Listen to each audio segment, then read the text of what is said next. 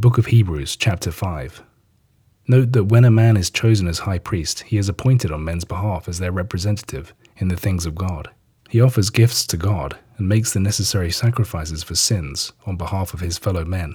He must be able to deal sympathetically with the ignorant and foolish because he realizes that he is himself prone to human weakness. This means that the offering which he makes for sin is made on his own behalf as well as on the behalf of those whom he represents.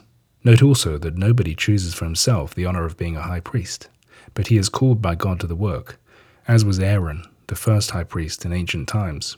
Thus we see that the Christ did not choose for himself the glory of being high priest, but he was honored by the one who said, "Thou art my son, this day have I begotten thee."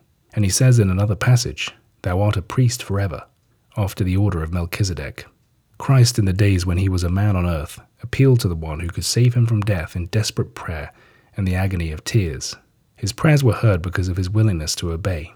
But, son though he was, he had to prove the meaning of obedience through all that he suffered. Then, when he had been proved the perfect Son, he became the source of eternal salvation to all who should obey him, being designated by God himself as high priest after the order of Melchizedek.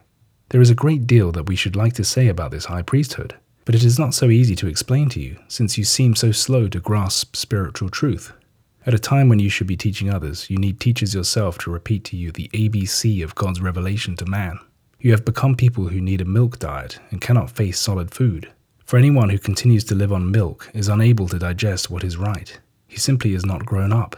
Solid food is only for the adult, that is, for the man who has developed by experience his power to discriminate between what is good and what is evil.